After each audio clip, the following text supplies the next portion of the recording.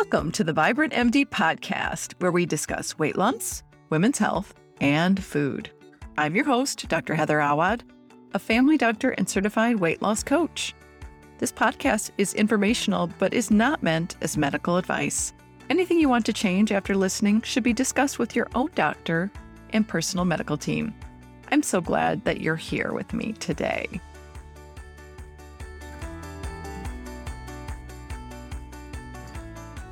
Hello there, my vibrant friend. We are going to talk today about something that I frequently coach people on in my program. Difficult people, right? So we have difficult people in our lives. And today, the type of difficult people we're going to talk about are the food pushers. So if you're thinking, the people around me are kind of food is love people, podcast episode 18 really addresses that. Is food love, and talks about how to deal with people who are trying to give you food as love. Today, we're talking even more about the people who just think that you should eat what they think you should eat. So there are many people who are just plain food pushers, and I don't know why they do it. Sometimes they want to guilt you into something because they made it, or sometimes they want you to eat something because they're going to eat it and they're feeling bad about eating it. So many reasons, right? But let's just talk about the really difficult people who are just having ideas about what you should eat. They want you to eat dessert, or they want you to have meat, or they want you to try what they made.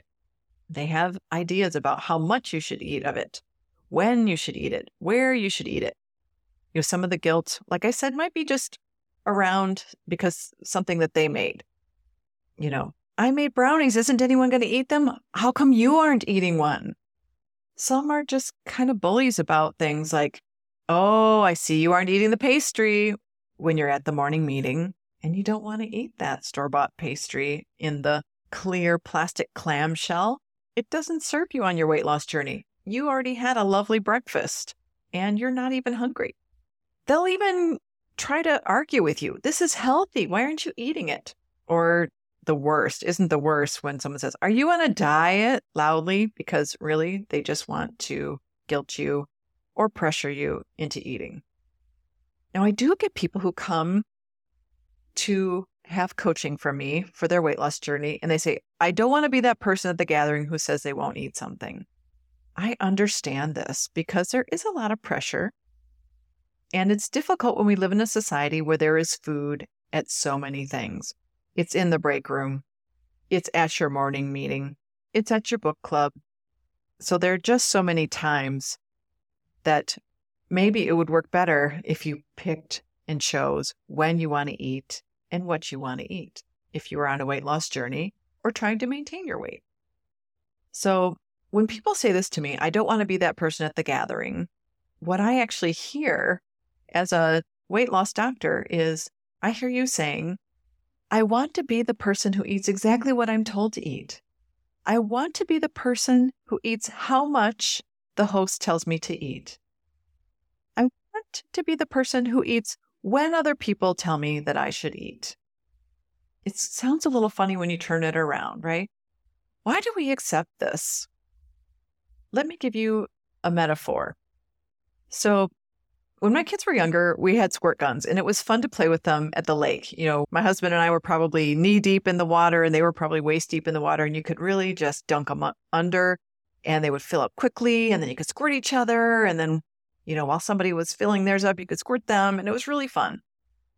But I'll tell you personally, when I got out of the water and wrapped up in my towel, I was done. And sometimes a kid would come running up with it, and I'd say, oh, I'm out. I'm not playing anymore. I'm done.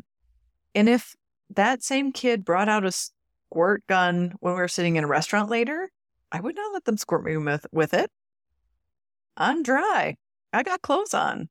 My hair looks good. So why do we allow this with food? We pretty much with foods tell people, go ahead and squirt me in the face if you think that's appropriate. Squirt me in the ear, even though I think that's uncomfortable.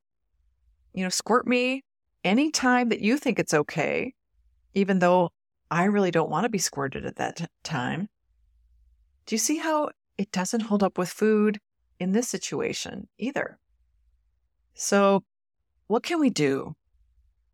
A couple things I would offer you. One is that no is a complete sentence.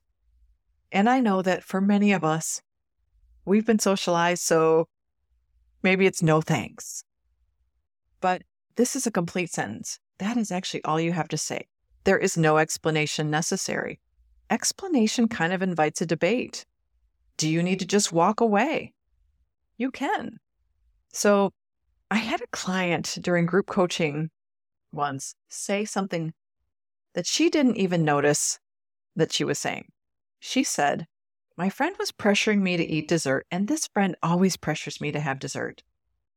And this is what I say to shut people up when they do that. And then you could see the shock and horror on her face over Zoom. She said, oh, wait, no, and I stopped her because she wanted to change what she was saying. And I said, no, what you said is brilliant. You've got something that shuts people up when they try to pressure you to eat food. That is perfect. That is exactly what you want. So if you don't have that thing, go ahead and practice ahead of time. There are some great conversation stoppers. No thanks and moving on, right? Maybe you walk away. I'm not hungry. I don't want any. And then kind of decide, is this a place that you can walk away? But I know when you're sitting around a table at morning meeting, you can't, right?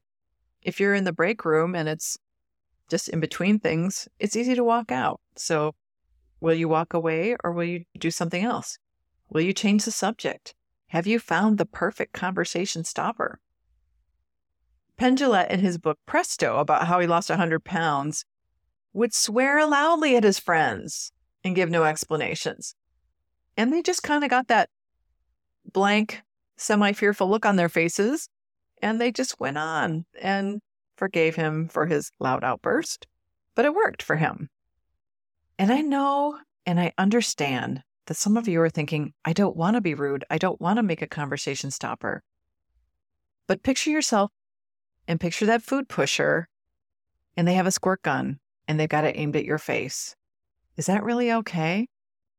It's not really okay for them to decide for you what you want to eat, how much of it, when you want to eat it. You get to choose that. This is your life. You get to choose. I hope this was helpful for some of you, and I know that some of you are thinking, I can't quite do it.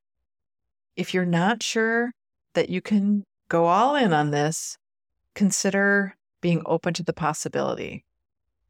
I am open to the idea that I get to choose what I want to eat, when I want to eat it, where I want to eat it, the amount that I want to eat. This is my choice. This is my body. This is my life. Are you with me? I hope you're with me. Thanks so much for listening today, and I hope this has given you some ideas. Take care.